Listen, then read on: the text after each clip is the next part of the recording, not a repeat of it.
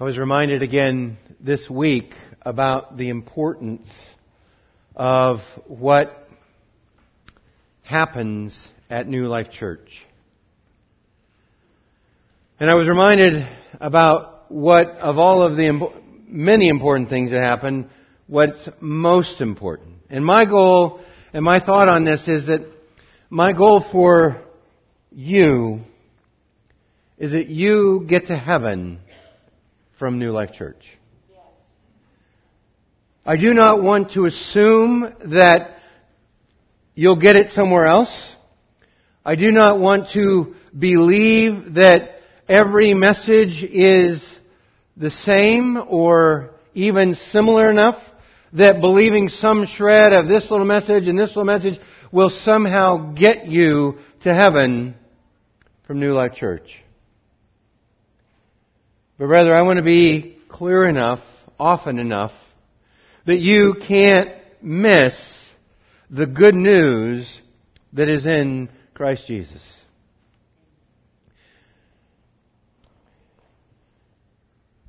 And so, to that end, we're going to continue looking at the book of Romans. I want to invite you to turn in your Bibles to Romans chapter 4. Romans chapter 4 is kind of a new take on the good news, so that we see beyond the shadow of a doubt that the only way to be made right with God is by faith in Jesus Christ, rejecting the possibility that I might be good enough without Him. So let's look at Romans chapter 4, beginning in verse 1. What then shall we say was gained by Abraham, our forefather according to the flesh? For if Abraham was justified by works, he had something to boast about, but not before God. For what does the Scripture say? Abraham believed God, and it was counted to him as righteousness. Now to the one who works, his wages are not counted as a gift, but as his due. And to the one who does not work, but believes in Him who justifies the ungodly, his faith is counted as righteousness. Just as David also speaks of the blessing of the one to whom God counts righteousness apart from works. Blessed are those whose lawless deeds are forgiven and whose sins are covered. Blessed is the man against whom the Lord will not count his sin. Is this blessing then only for the circumcised or also for the uncircumcised? For we say that faith was counted to Abraham as righteousness. How then was it counted to him? Was it before or after he had been circumcised? It was not after, but before he was circumcised. He received the sign of circumcision as a seal of the righteousness that he had made, that he had by faith while he was still uncircumcised. The purpose was to make him the father of all who believe without being circumcised, so that righteousness would be counted to them as well, and to make him the father of the circumcised, who are not merely circumcised, but also walk in the footsteps of the faith that our father Abraham had before he was circumcised. And so here we have the Apostle Paul taking up the idea that he began last week. The idea being that there are two basic approaches to a relationship with God. The one approach is the principle of works. Okay, the principle that God helps those who help themselves. That God loves those who do good. That good people make it to heaven and bad people don't. There is what's called the principle or the law of works. And then on the other hand, there is the principle of faith or the law of faith. In other words, that God operates with human beings based on their faith in Him. so that either one of those is true, but they cannot both be true. You cannot operate under these two principles. It must either be one or the other. Okay? Cosmology was transformed when we recognized that the planets all went around the sun and that the earth was not at the center of the solar system. One of those things is true. Either the sun is the center and the planets go around the sun, or the earth is the center and everything goes around the earth. But both are not simultaneously true, and they're not a little bit true in some kind of fractional way. One is true or the other is true, and that's all. And the same is the case now for the principle of faith or works. One of those principles is the way God operates, but not both. And so he takes up what he had said earlier and now gives it some illustration. And the illustration that he chooses is the person of Abraham. What then shall we say was gained by Abraham, our forefather, according to the flesh? For if Abraham was justified by works, if he was going on this principle over here, then he had something to boast about, because he contributed to his own relationship with God in a way that brought something of value to it. But then Paul can't even get through the sentence suggesting that. So if Abraham was justified by works, he has something to boast about, but not before God. In other words, that's not the principle that God operates under. But he chooses Abraham, and he chooses Abraham for two reasons. One is you can think of as a celebrity endorsement. Okay, he's running to a church that has a bunch of Jews in it, and he's appealing to celebrity. Okay, if Abraham lost 30 pounds on the Abraham diet, then you can too. Okay, that same sort of principle. So if this is good for Abraham, then it's going to be good for you. That's his the first reason he cites Abraham. The second reason that he cites Abraham is also important, perhaps even more important than that, and that simply is this: that God has not changed the rules. It is not as though Abraham in the Old Testament was somehow churning away under the law, hoping that by his good works and keeping the law, he would impress God. But now that it's different for you, you're under some other principle. He's simply telling us the principle for Abraham and the principle for you, they're the same. God operates the same way with you as He did with Abraham. And that's important because you need to know God's not simply changing the rules over and over and over. God has always worked the same way with people.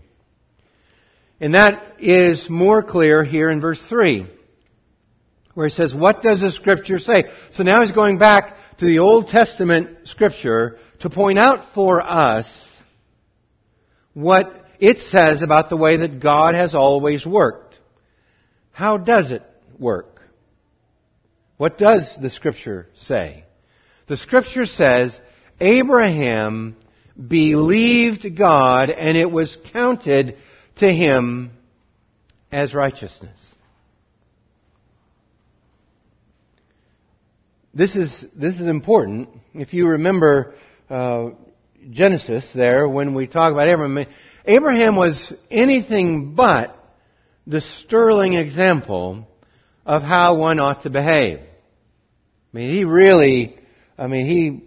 told his enemies that his wife was his sister so that they wouldn't kill him. He didn't lead his family like he could have. He was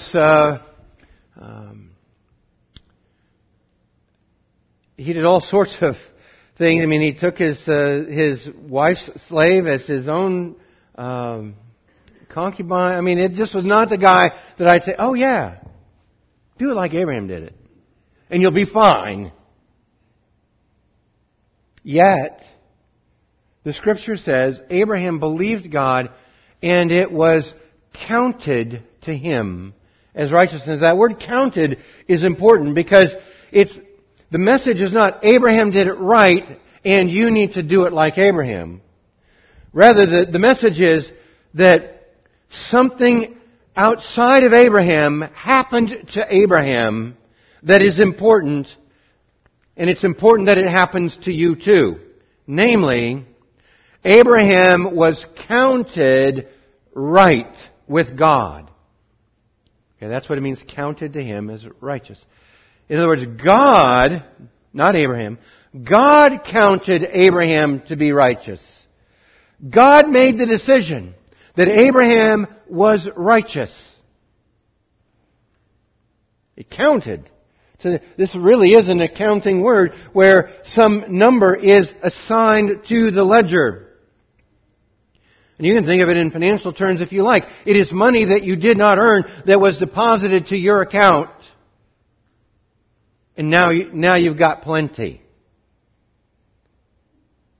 In other words, it counts for you. It's your money now. And so you'll see this word over and over because this is a crucial distinction. It was counted to Abraham as righteousness. Now, the one who works, his wages are counted as a gift.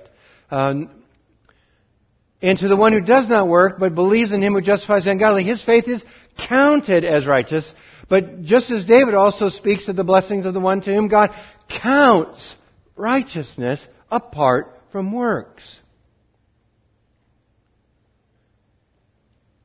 So, if you are to get to heaven from New Life Church, you must be counted righteous by God. Period. In other words, something must happen to you where you get a credit of rightness with God that you can't earn. That is beyond your pay grade. And so, how does that get counted for you? That's the question. Because if you can't answer that question, you can't get to heaven from New Life Church.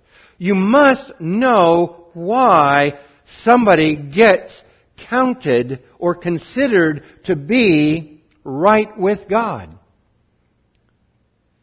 So let's look at what it says.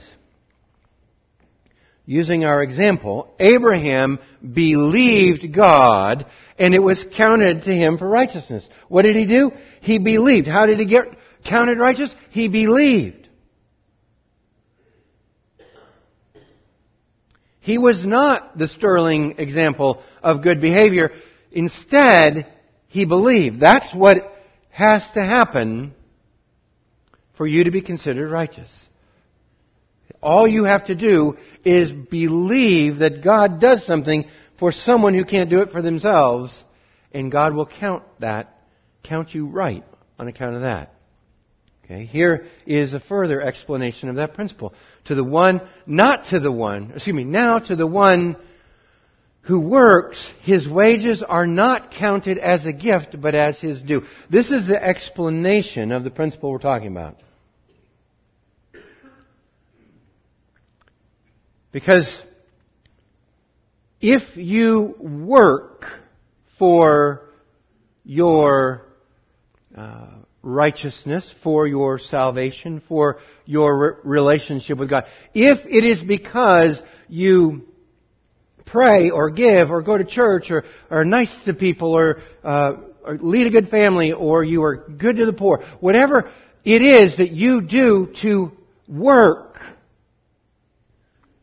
if you do something like that, you have changed the relationship with God into an employer-employee relationship. Where you work, therefore He owes you your wages. I remember when I was when I was a kid, I didn't have very many meaningful jobs. The jobs that I got were digging post holes. One guy, and still don't know why he wanted a big hole in his yard, but he wanted a big hole in his yard. And so he hired me to dig this big hole in his yard. And so I was just on the end of a shovel digging a big hole in his yard. And it was the Rocky Mountains. It did not come out easy. I'm just going to say that. And at the end of the day, okay, he would have, I would get paid at the end of the day and expect me to come back the next day and do the same thing. I would work and then he would pay me. If I was to trust me on this. If I was to work and he did not pay me, that I would not have been okay. That, my friends, is what you do to God if the principle you work on is the principle of works. I'm a good person, therefore God must pay me with eternal life or with righteousness or with some sort of reward. And you transform this relationship into an employer-employee relationship, which is a relationship God does not want with you. Instead, he says, this rightness with God comes to you as a gift. God doesn't want to be in your debt so that He has to pay you for your work. He wants to give you the very same rightness, only give it to you as a gift. Very different.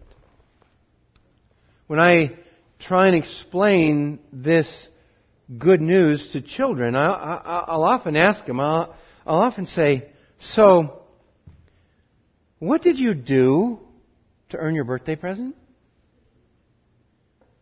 And they'll wrinkle their forehead and they'll say, what are you even talking about? No, seriously. What did you do to earn those presents that you got on your birthday? And for the life of them, they can't figure that question out. Because the question doesn't work. Okay, the question itself is a broken question. Because they know you don't earn birthday presents. Otherwise, it's not a present. Otherwise, it isn't a gift. The only way it's a gift is if it comes to you for free. Okay? That's why when God designed the way that He would have a relationship with a human being, He designed it to operate on the principle of faith, not on the principle of work. So that it's not employee-employer, it is more of a free gift. And this is the explanation for that principle. It doesn't come because of works. Rather, this gift comes to the one who does not work. Okay? In fact, it's important that you reject the idea that you might even work for part of it. See, that's what I find a lot, especially people who have been around the church for a while and have heard messages like this before. They'll say, yes, I get the free gift thing and eternal life, blah, blah, blah. But I still am pretty sure I have to be a pretty good person.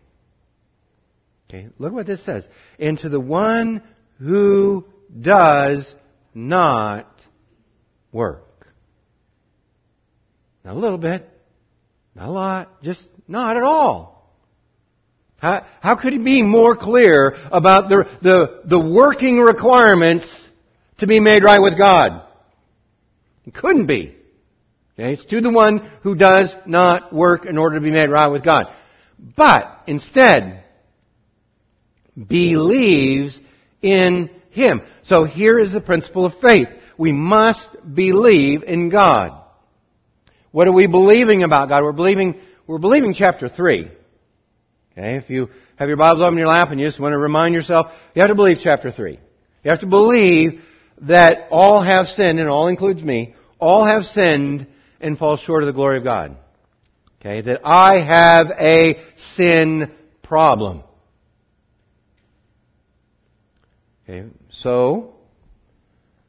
but all who believe are made right with God because God has put His Son forward as a propitiation for sin. The propitiation, again, simply means that God has satisfied His wrath. God is no longer angry with you. That's what that means. If you are working, you can't work your way out of God being angry with you. If you are believing that God isn't angry with you any longer because He said, I'm not going to be angry with you any longer because I give you Jesus, and I put my anger on Him so that I can be right or holy and the one who makes right those who believe. If you believe that about God, then it comes to you as a gift apart from works. Believes in Him who justifies the ungodly. Now here's the scandal in the whole thing. He justifies the ungodly. He doesn't justify the pretty good person. He doesn't justify the religious worker. He doesn't justify the one who claims to be justified even. He justifies the ungodly.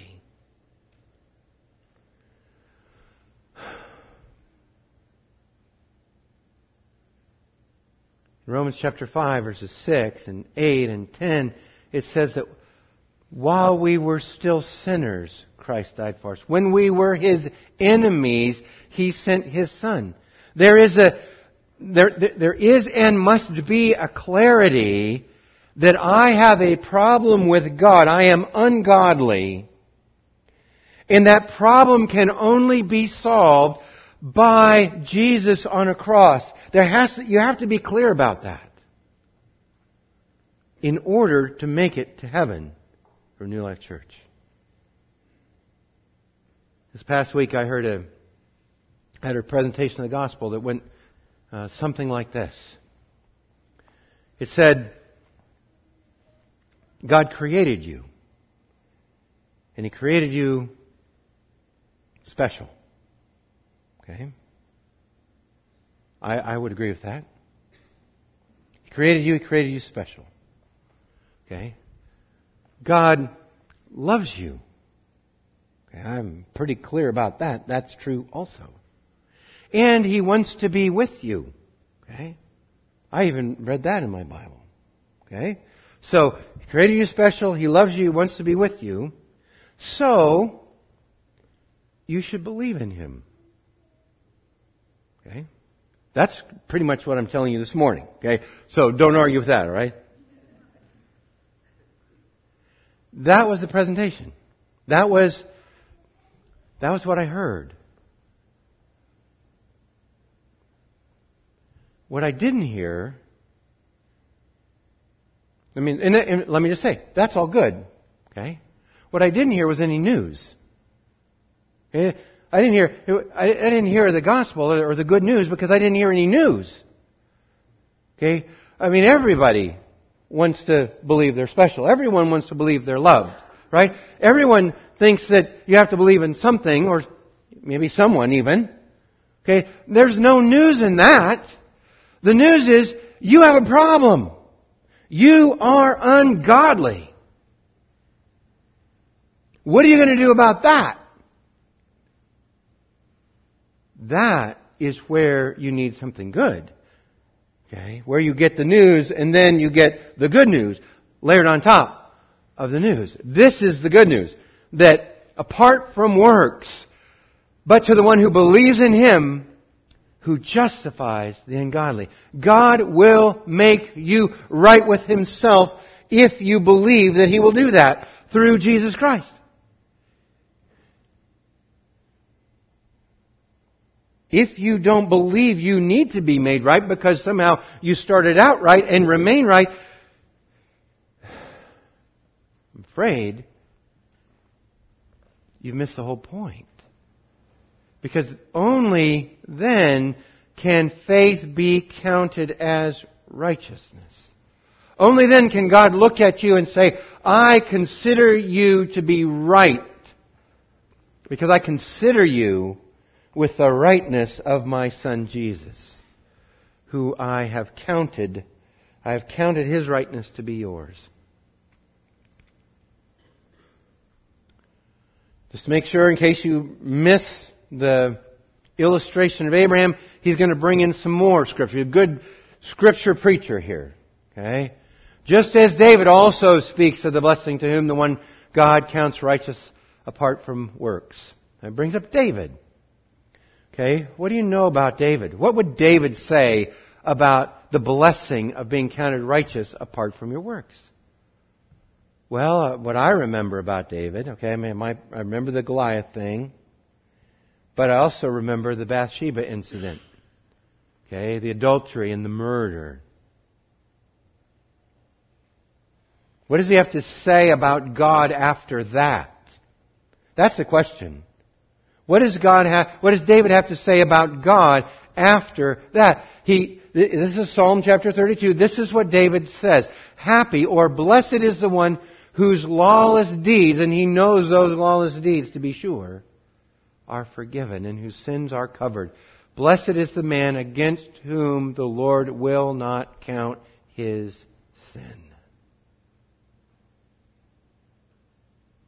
That person, the person that God decides not to count sin. When God decides not to count sin against you, you are blessed. Okay, what did we just learn about how God counts somebody to be not sinful? He does not work but believes in Him who justifies. That's how God counts somebody free from their sin. Okay? Because they believe. I want you to see Psalm 32. This is the original source that he was quoting. Okay, it's very much the same, these first two verses. Blessed is the one whose transgression is forgiven, whose sin is covered. Blessed is the man against whom the Lord counts no iniquity, in whose spirit there is no deceit. For when I kept silent, my bones wasted away through my groaning all day long. For day and night your hand was heavy on me, and my strength was dried up as the heat of summer. He felt the shame and he felt the guilt. And he tried to figure out, what am I going to do about the past? You say, I want you to be clear about these things. I would love to give you an inspirational message that says, tomorrow, go out and do better. Right? Why? Because I want you to have a better tomorrow. I want you to have a good tomorrow. All right? I do. That's not the point of this message, but I do. So I might be tempted to tell you that. But if I told you have a good tomorrow, that doesn't fix yesterday. David had a problem with yesterday.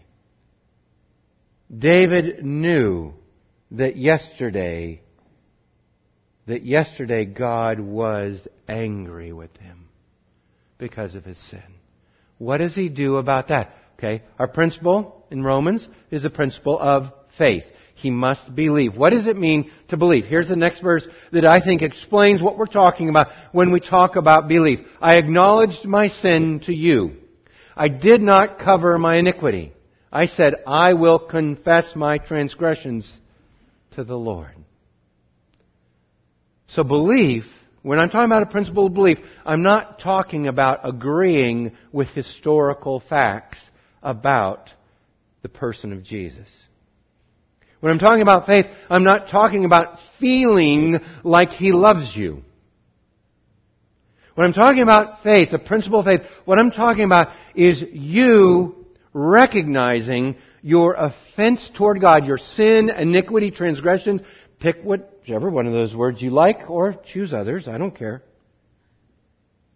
Recognize you've got that problem and acknowledge it.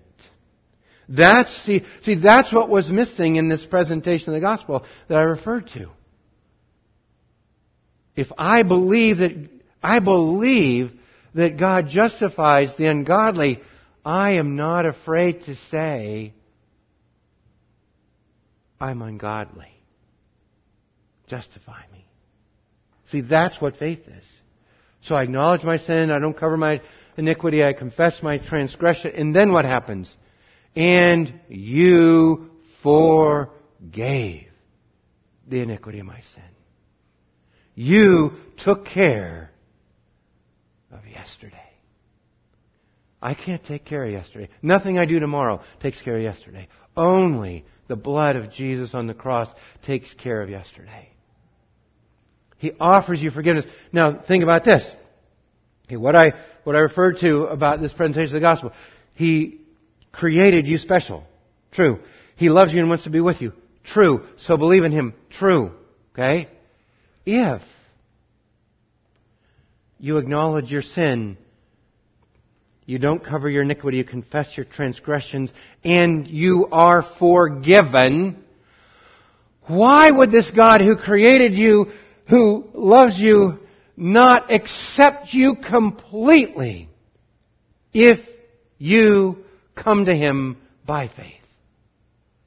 See, that's a beauty.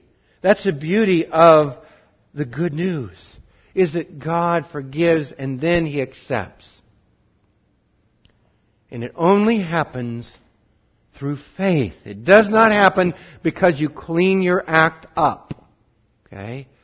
But just in case you doubt that, he goes back to this thing. Because so many of us go back there and back there and back there. Okay? The Jews went back there too, and now they're going to, instead of works of the law, they're going to work off of circumcision or some identity that they have as the people of God. The blessing only for the circumcised, or also for the uncircumcised. For we say that faith was counted to Abraham as righteous. So this is the same quote he mentioned earlier from, this is important, Genesis chapter 15, verse 6. Okay, Genesis 15, verse 6. Then he asks the question, how was it counted to him? Was it before or after he had been circumcised? It was not after, but before he was circumcised. Okay, now this is this new math for you here. He's counted righteous, Genesis 15. He is circumcised, Genesis 17. 15 comes before 17. And you know what? That is the good news. The good news, you may not remember anything, the good news is that 15 comes before 17. Okay?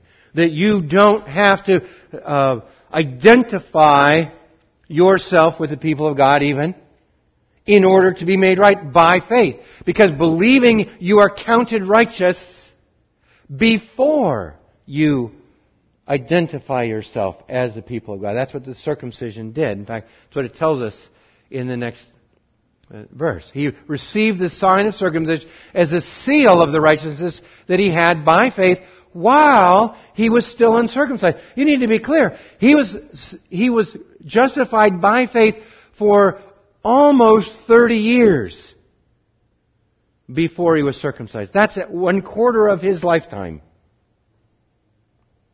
Okay, we're not talking about ticky-tacky things here. The principle God operates on, as illustrated by Abraham, is that God justifies those who believe in Him. And only then would they take the sign or the seal that they belong to the people of God, because they already have previously believed God. The purpose was to make Him the Father of all who believe. Again, making sure we're clear on the principle. The principle is the belief or faith in Christ, not works. It's not the father of all who accept circumcision as their sign. This is offensive to those who are Jews, because that's how they think they were made righteous, by being part of God's people. But rather is a father of all who believe, without being circumcised. And this is why it's important, because righteousness is counted to those who believe as well, not just to Abraham. The principle is the same. And it makes him then the father of the circumcised, who are not merely circumcised, but also they walk in the footsteps of faith of our father Abraham. The footsteps he had before he was circumcised.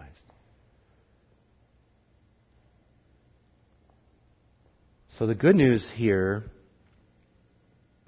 is that God counts as right those who believe, those who reject their own attempts to be made right with God, to somehow work their way into His good favor. You can't work your way into His good favor. That's what He's saying does not work. What works is believing that He justifies the ungodly, admitting that that's who you are. Admitting that on the cross, all of the things that God needed to be made right were made right in Christ, because He was right. And He took all my wrong. And He gave me all of His right. That's what it means to be counted. I was counted right. It means that exchange happened by faith. And when God made that exchange by faith, then God considers me to be right. I am forgiven. I am accepted. I am at peace with God. And it is not just wishful thinking any longer. It is what God says He does for everyone who believes. And so my wish for you, my prayer for you, is that you are clear as crystal on this. And you believe it with all your heart, so that you are free to trust in the work of Jesus, not in your own work. Let me pray for you. Oh, Heavenly Father, I do ask that you would help our hearts that are so prone to want to do something, so prone to want something to boast about, something to feel good about ourselves. Father, would you just let us forget all that and believe only in Christ, recognizing that you will not count our sins against us, but rather you'll count Jesus' rightness for us. And so, God, we are thankful that you'll do that apart from our works, so that we might be secure, so that we might stand forgiven, and that we might be confident that a holy and right God accepts someone who in his own right is ungodly. Father, we praise you for that. Would you accept our praise now as we sing in the name of Jesus? Amen.